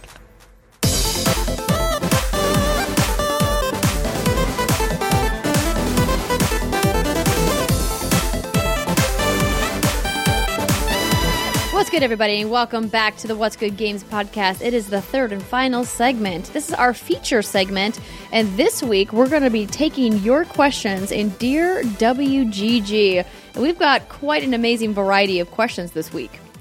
But before we get to that, I have to tell you that this segment is brought to you by Grammarly. Thank you to Grammarly for supporting What's Good Games. Grammarly, of course, is a communication tool that helps people improve their writing to be mistake-free, clear, and effective. They encourage everyone, even the best students and top professionals, to use Grammarly to do their best work and accomplish even more of their goals. Grammarly is a writing assistant that makes you look and sound smarter. Easily improve yourself and your communication at school, work, and almost anywhere with Grammarly. They help people show their best self through writing and are available across platforms, including online browser extensions, desktop editor, and even a mobile keyboard checker. Grammarly is available on multiple browsers and platforms, and their free product reviews critical spelling and grammar. Obviously, they're Grammarly. But Grammarly Premium looks out for spelling, grammar plus advanced punctuation, structure, style within context, vocabulary suggestions, conciseness, and readability for different occasions. For example, are you writing a business proposal versus an academic essay? Or maybe you're just doing a casual blog post. Or maybe you're writing a description for a podcast that you're going to post on youtube.com/whatsgoodgames like we do. I use Grammarly Premium for that, and let me tell you, it is a lifesaver. What's really crazy about my use with Grammarly Premium is, I think I said this the first time we talked about it, I didn't realize how often I was using repeat words in emails, and that's something that Grammarly Premium checks for. They're like, hey, did you know that you've used the word literally 10 times in this email? Whoops. You're like, I'm trying to make a point. I'm like, my bad. But Grammarly Premium is here to help. So you guys can go to grammarly.com/what's-good to get 20% off your premium account today. That's grammarly.com/what's-good to get 20% off your Grammarly Premium account today. And who doesn't want to sound smarter and at 20% off? Grammarly.com/what's-good. Yeah. The first question in our Dear WGG segment comes from Molly. And don't forget, you can write into whatsgoodgames.com/DearWGG at literally any time. It's open to everybody around the world. Mm-hmm. Molly asks, have you ever put down a game, then come back to it later and love it? This just happened to me in DQ11. Dragon Quest. I was going to make a joke about Dairy Queen. Ooh, now I want a blizzard. I want a blizzard. Get a dilly bar or maybe a dipped cone. I put it down last year at 40 hours and then started it again a few weeks ago, and now I'm at 100 hours and I can't stop playing. Girl. It's so good. So ladies, have you ever put down a game, then come back later and discovered how much you truly love it? Honestly, when I put a game down, I usually don't go back to it. Unfortunately, I've tried. Like, so Catherine was a good example of a game I put down and tried to go back to and just couldn't fucking play it because I was like, I have forgotten all of the moves.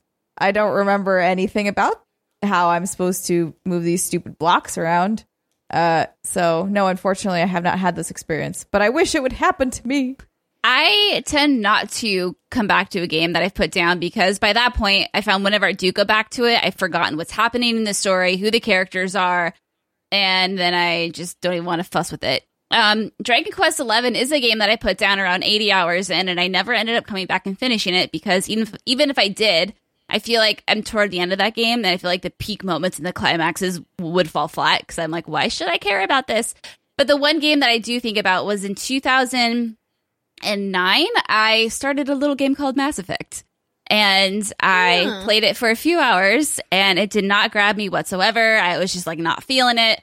So I set it down for, I don't know, maybe a year or something, maybe even a little longer. And then I came back to it. Maybe it was you, Steimer, who got me like excited about it. I would have harassed you until you played it. Yeah, and then I started playing it, and then obviously ever since then I've just been hooked. So that's probably a good example. But I've never really set down a game that I was halfway through and then came back and like finished playing it, unless it's a game I've already played before, or if it's a game like Mario on Super Nintendo or something like that. What about you, Andrea? So I have a couple examples, but the better example I would say is The Legend of Zelda Breath of the Wild. So when that game first came out on Nintendo Switch, obviously a launch title, everybody was very excited about it. I started a game and played about a couple of hours and was just like, oh, it's Zelda. I remembered I don't like this. and so I set it down, and then I was like, okay. And Andrea, everybody is talking about this. Literally everybody, their cousin and their dog and their dog's cousin. Their dog's talking cousin. about The Legend of Zelda, and you just have to do it. You just have to play it. So later in the fall, when we were getting close to Game of the Year discussions, probably like around November, because this game came out in like February or March maybe? Yeah. 2017. I was like, all right, I got to play. So I picked it up and I got hooked, and I was not expecting to get hooked in the way that I did. And I ended up finishing it before Brittany did, which I thought was shocking. I know. It's and I understand that you were having, a very I have emotions time with your number one video game bae, but I mean, that's nice the way to put it. I didn't love the game that much, but you can say that too. It's fine. No, but that's, I think, why I loved it, because it was such a departure Right. from traditional Legend of Zelda gameplay, which is what you love, and I didn't love. So this is why it called to me, and I was like, ooh, Breath of the Wild is pretty cool. I'm into it. And so that was definitely a game that I did not expect to sink that many hours into. And I certainly didn't expect to go on as much exploration as I did, like wanting to uncover parts of the map and going to seek things out. Because you could fast track that game if you want to. Oh, yeah. Do all the divine beasts and go straight to Ganon. But, what's the fun of that, right? There's no fun in Go get some Korok seeds. Oh, God. No. Get the little maraca dance from the big. Oh, he's so cute. He is cute. But yeah, that was definitely a game for me. So, good question, Molly. Yeah. So this next question is from Sasha. This is my favorite. Brittany I love and this. Andrea and Renee. I think she meant and Steimer. I like that I'm no longer a person, but you are two now- people. You are now Renee. now. Don't worry, Sasha. You're forgiven. It happens to us all.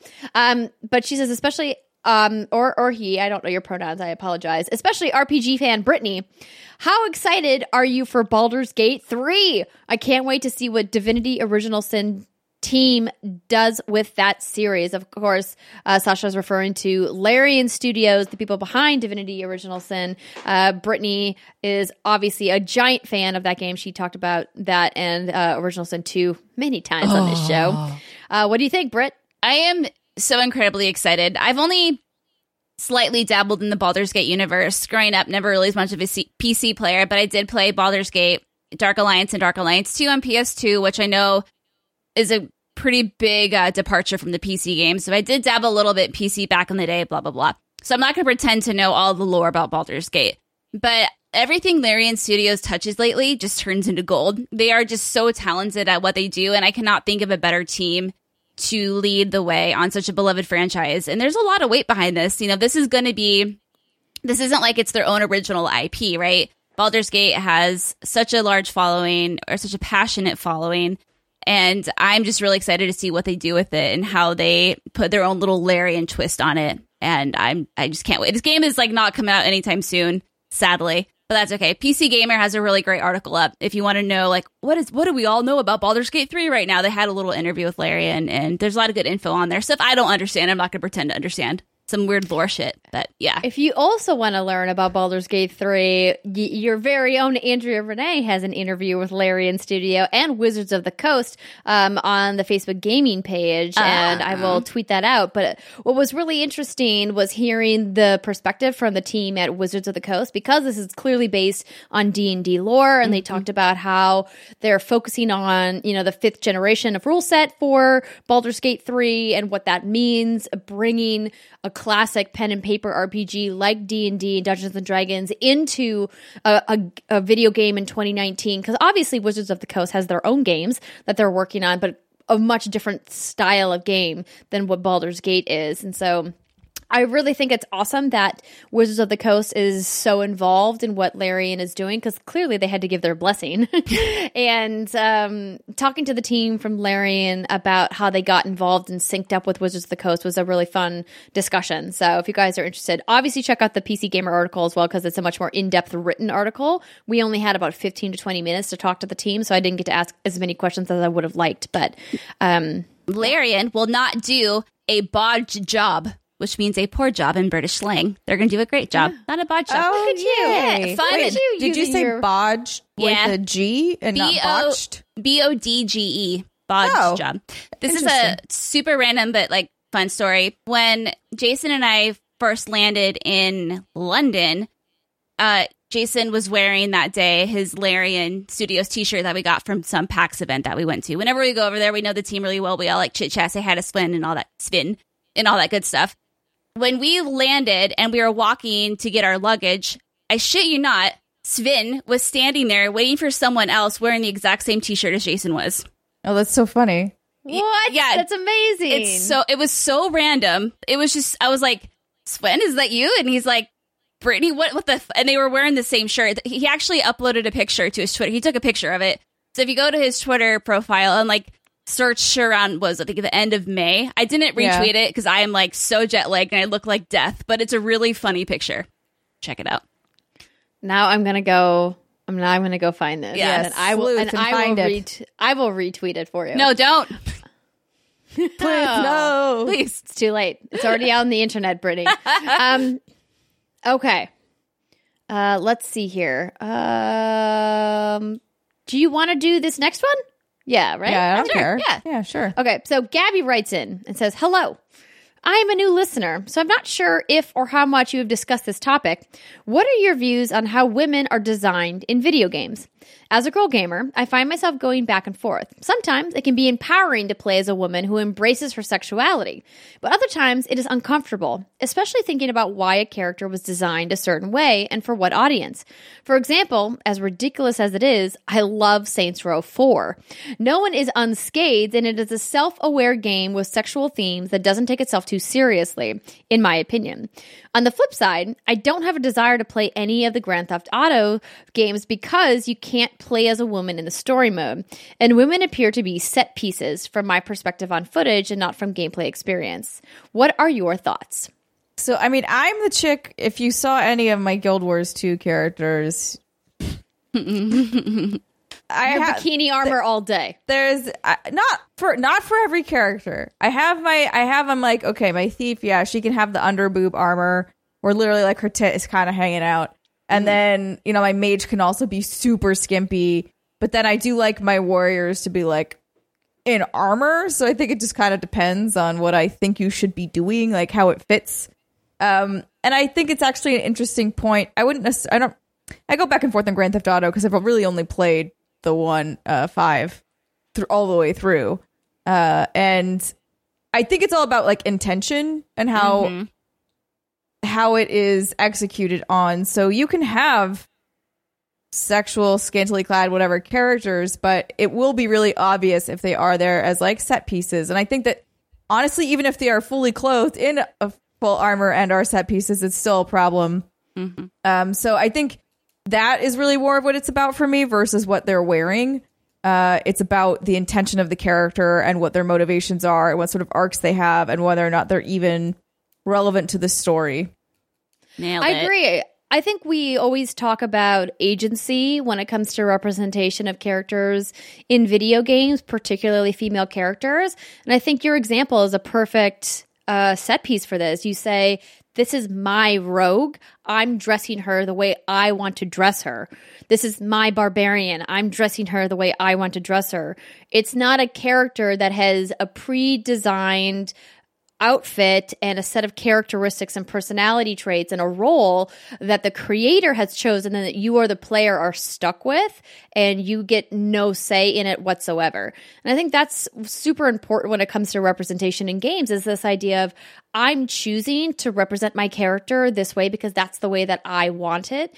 And I wish more games allowed that. I think we're getting to a much better place because as women, we all want to look sexy. We want to feel sexy. There's nothing wrong with being sexy. I think this idea of sex and sexuality has kind of been, taken away from women, and they haven't been able to fully embrace it. There's always been a double standard between men and women about being sexual beings. Men are regarded as more powerful for being more sexual, whereas women are not. Women, in fact, are openly demeaned for being more sexual. I mean, this whole idea of slut shaming comes from the fact that women are taught that they're not allowed to be sexual and feel sexual. And I hope that we get away from that. Clearly, we're making a lot of advancement in culture at large, but when it comes to video games in particular, I think because we have so many male voices and male perspectives still dominating the creative side of video games, that we're not going to get as many of those agency-backed characters as I would like to see. But I always use Bayonetta as an example of a character who embraces her sexuality and has agency over her sexuality. And it can be super uncomfortable for some players how sexy she is as a character and some of the things that they do with her literal hair covering her body. So good. Yep. Magic hair. But I think it's great because you realize how powerful she is as a character versus I'm with you here, Gabby. I also get very uncomfortable with the portrayal of a lot of the female characters in the Grand Theft Auto series. And that's something that I hope that Rockstar will address in the next Grand Theft Auto that they have coming out, which who knows when that will be. But it was one of the reasons why I was excited for a character like Sadie Adler in Red Dead Redemption 2, because she really took that notion of what it means to be a feminine person and said, I'm going to turn it on its head because that's what's good for me. But it doesn't mean that being feminine is bad. I think that that's another key part of this conversation is always to remember that women are allowed to both embrace their masculine and feminine sides, and whatever that expression means to you is okay. Amen. And that's my thing too. I don't care if you have huge boobs, small boobs, thick waist, small waist. Like, you are a woman and your shape is beautiful. Like, and that's the part that I think some people tend to step outside those bounds. And like, look at the recent shenanigans with Tifa in Final Fantasy VII, right? In OG Final Fantasy VII, big old boobs. Beautiful. I mean, she still has big boobs. She does. Yeah, no, big old nice boobs. And there's nothing, like, she wasn't created. They just aren't polygonal. Yeah. And it's like Lara Croft, right? Like, they're just not like, they don't come to a sharp point at the end. Right, like they're not wearing Madonna cone bras. I mean, did you see Cloud's hands in that game? Oh, yeah. Yeah, they're like, right? Yeah, they're like giant Mickey Mouse gloves. Like, no, they're so good. No, she is such a strong, awesome character. I think it's kind of sad though when you see other people be like, oh, why are her boobs so big? It's like, well, why can't her boobs be big? Like, there's nothing wrong with that. Like, what the problem? But it's interesting that Square talked with their ethics department, and they're like, well, she should at least have a sports bra. It's like, hey, that's fair. Is it necessary? That's realistic. If she's jumping around, punching people, kicking people, she ain't gonna be wearing a fucking bikini top. And she's not wearing a push-up bra. No. Because that shit would be uncomfortable. And for those of you who don't know how bras work, she still has huge boobs. Like, yes. And that's okay. Well, I think my favorite response to this was, so once upon a time, Jenna Marbles made a video. I can't remember exactly what the title was, but I think it was like, men don't know how boobs work or something. It was along those lines. And Jenna is like, look, here, dum-dums, this is how sports bras work. They are designed to flatten your chest and keep your boobs from flying in your face. And then she's like, but here they are in a bikini, and it's the same fucking boobs, but they do not look. Yeah. She has a video Twitter called "How to Trick People into Thinking You Have Big Boobs." Yes. That's not. I don't know if that's the one. That might be. The one thing Sam was talking about was a guy was complaining because he was saying how female athletes look like boys because they're so flat chested, and she's like, listen here, fucker, like, you gotta constrict these things, and that's what she was talking about. So yeah, like Summer said, like, she was like, hey, I'm wearing a sports bra, like, it doesn't look like I have a lot going on. Then she took it off, was wearing a bikini. It's like kaboom. She's like, hey, science. Yeah. Also, like, female athletes have very, very low body fat percentages, and boobs, spoilers, are all fat cells and like mammary glands. So when you're working out like a badass, like Olympic athletes are, you have super low body fat, which means your boobs go away. Yeah, and that's what happens.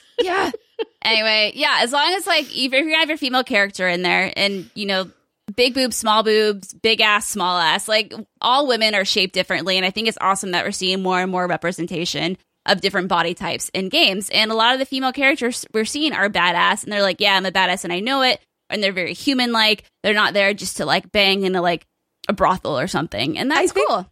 My favorite thing now on the internet is people getting upset that they think that characters they once wanted to fuck are no longer fuckable. That's my favorite. I love it. I love it so much. Give me your tears. I will feed on them. They don't think they're fuckable. Why? Because they've changed the character model. Apparently girls with small boobs aren't fuckable, Britt. No, yeah, right? Oh, like, damn. People who are mad about I'm never Tifa, getting laid again. Andrea, you'll know. Who was the Mortal Kombat character people were mad about? Honestly, I think I might have missed that. Was it Katana? No, I thought it was like, I want to say Shiva, but that might not be right. Something like... Oh, that might be it. I just literally Googled Mortal Kombat boobs. Amazing. Let's see here. It wasn't There's a boobs. It Reddit was like, they were thread like, she's no longer fuckable. And I was like, okay. Oh my god.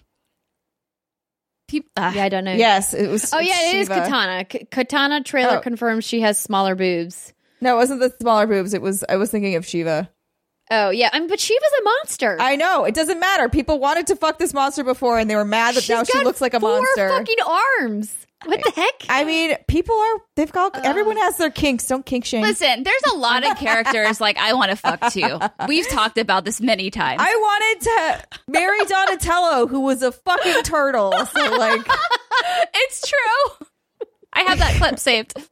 Yes. Good talk, I'm in ladies. no Good place talk. to judge, but I do think it's hilarious, and it makes me laugh every time.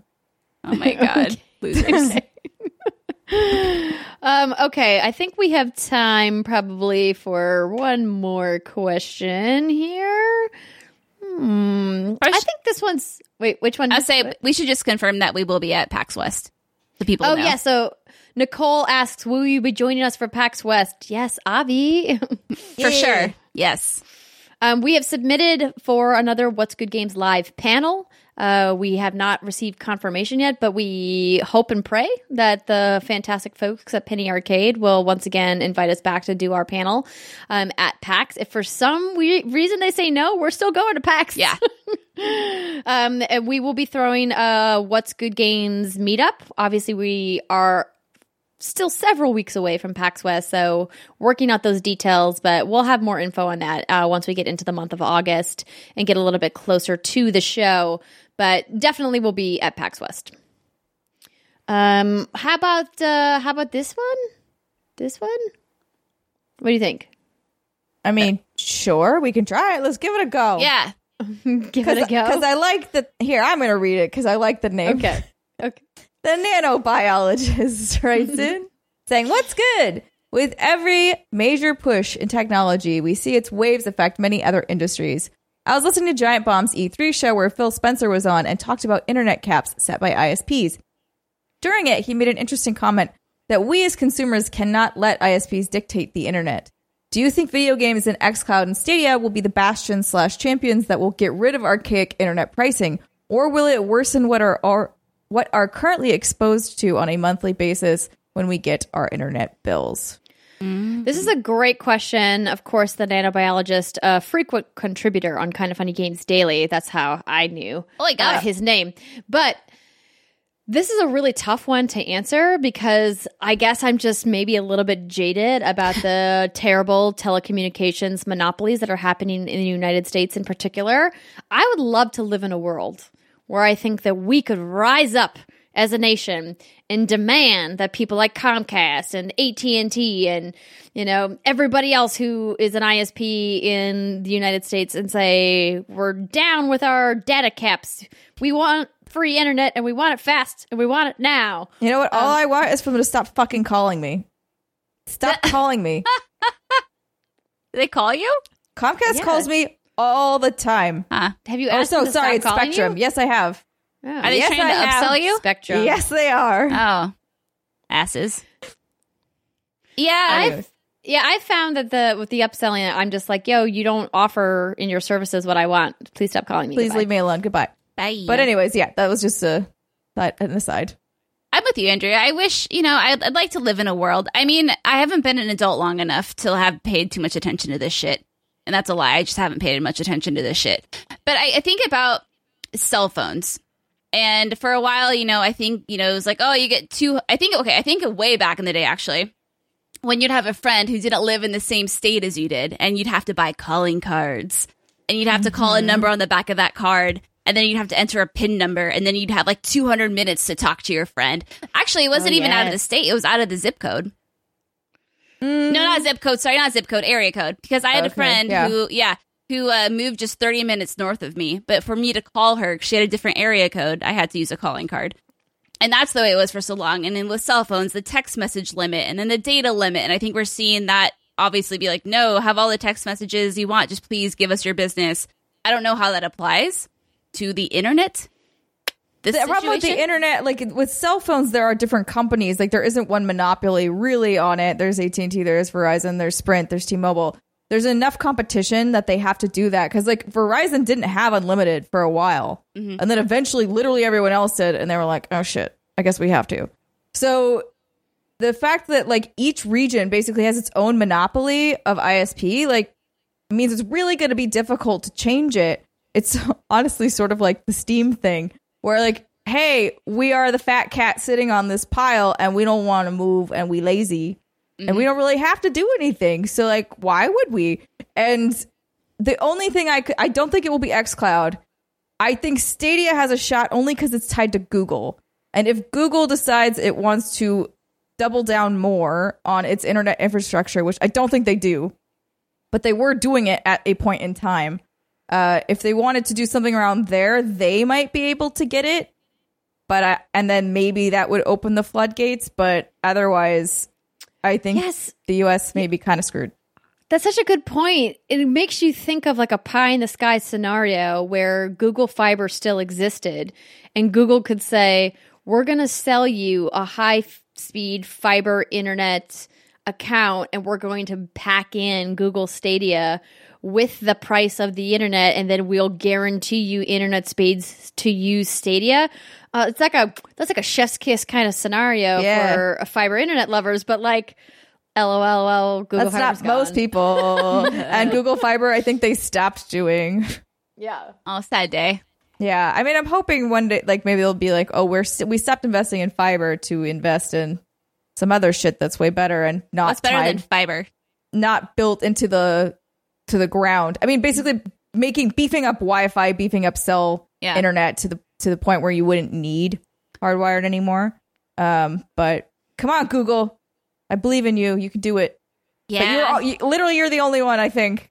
I don't know about anybody. I don't know about Microsoft being able to do anything like that. They would basically have to just try and negotiate / lobby themselves. But I don't know how keen they are to do that. And just to confirm from this article over on businessinsider.com, Google Fiber is a broadband internet service that Google is currently deploying in 18 cities across the U.S. The service is notable because of its high speed, obviously running up to 1,000 megabits per second.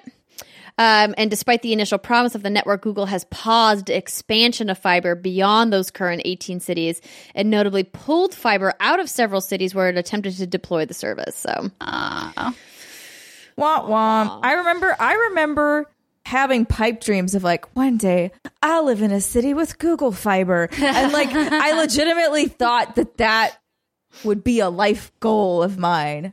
Like Mary Donatello. I don't have it. Yes, like Mary Donatello moved to a city with Google Fiber. You're set. Done. Get a cake. Set for life. You're done. Oh my God, pretty short bucket list you got there. You know, I'm a simple girl really at heart. I mean, maybe everyone thinks I'm complicated, but I'm not. You could move to San Francisco, get a pet turtle, and then you could San Francisco does not have Google Fiber. No, we've got AT&T Fiber, though. What's Good Games brought to you by... No, just kidding. They didn't pay for that shit. But, I mean, I use that connection like, whoa. So... Anyway, thank you so much to everybody who wrote in with their Dear WGG questions. Don't forget, what'sgoodgames.com/Dear WGG. You can submit your questions at any time. Something strikes your fancy. Of course, it is potentially helpful if you tie it to one of the big news stories of the week. Otherwise, we might not get to it for a little while. But every once in a while, we'll pull a bunch of questions from there and answer them for you. So thank you so much to everybody for stopping by. Again, please go to youtube.com/what'sgoodgames. Hit that subscribe button if you haven't already. It helps us out a lot. You, of course, can hit that subscribe button on your favorite podcast service. And if you want to go above and beyond and you want to leave us a review, that would be great. I recently went to check out some of our podcast reviews on Apple. Oh, me too. And man, there are some people there saying some very not nice things about us, like how girls can't play games and how we're bullshit because we're girls pretending to be gamers. And that's not cool, bro. So if you like what we do and you support what we do and you want to help us out, maybe go drop us a nice 5-star review. Offset some of that douchebaggery. Yeah, because there's nothing to stop them from being douchebags. We just need your help to overwhelm them. Overwhelm the douchebags, everybody. Yes. Oh, my God. That's our new campaign slogan. Overwhelm the douchebags. Amazing.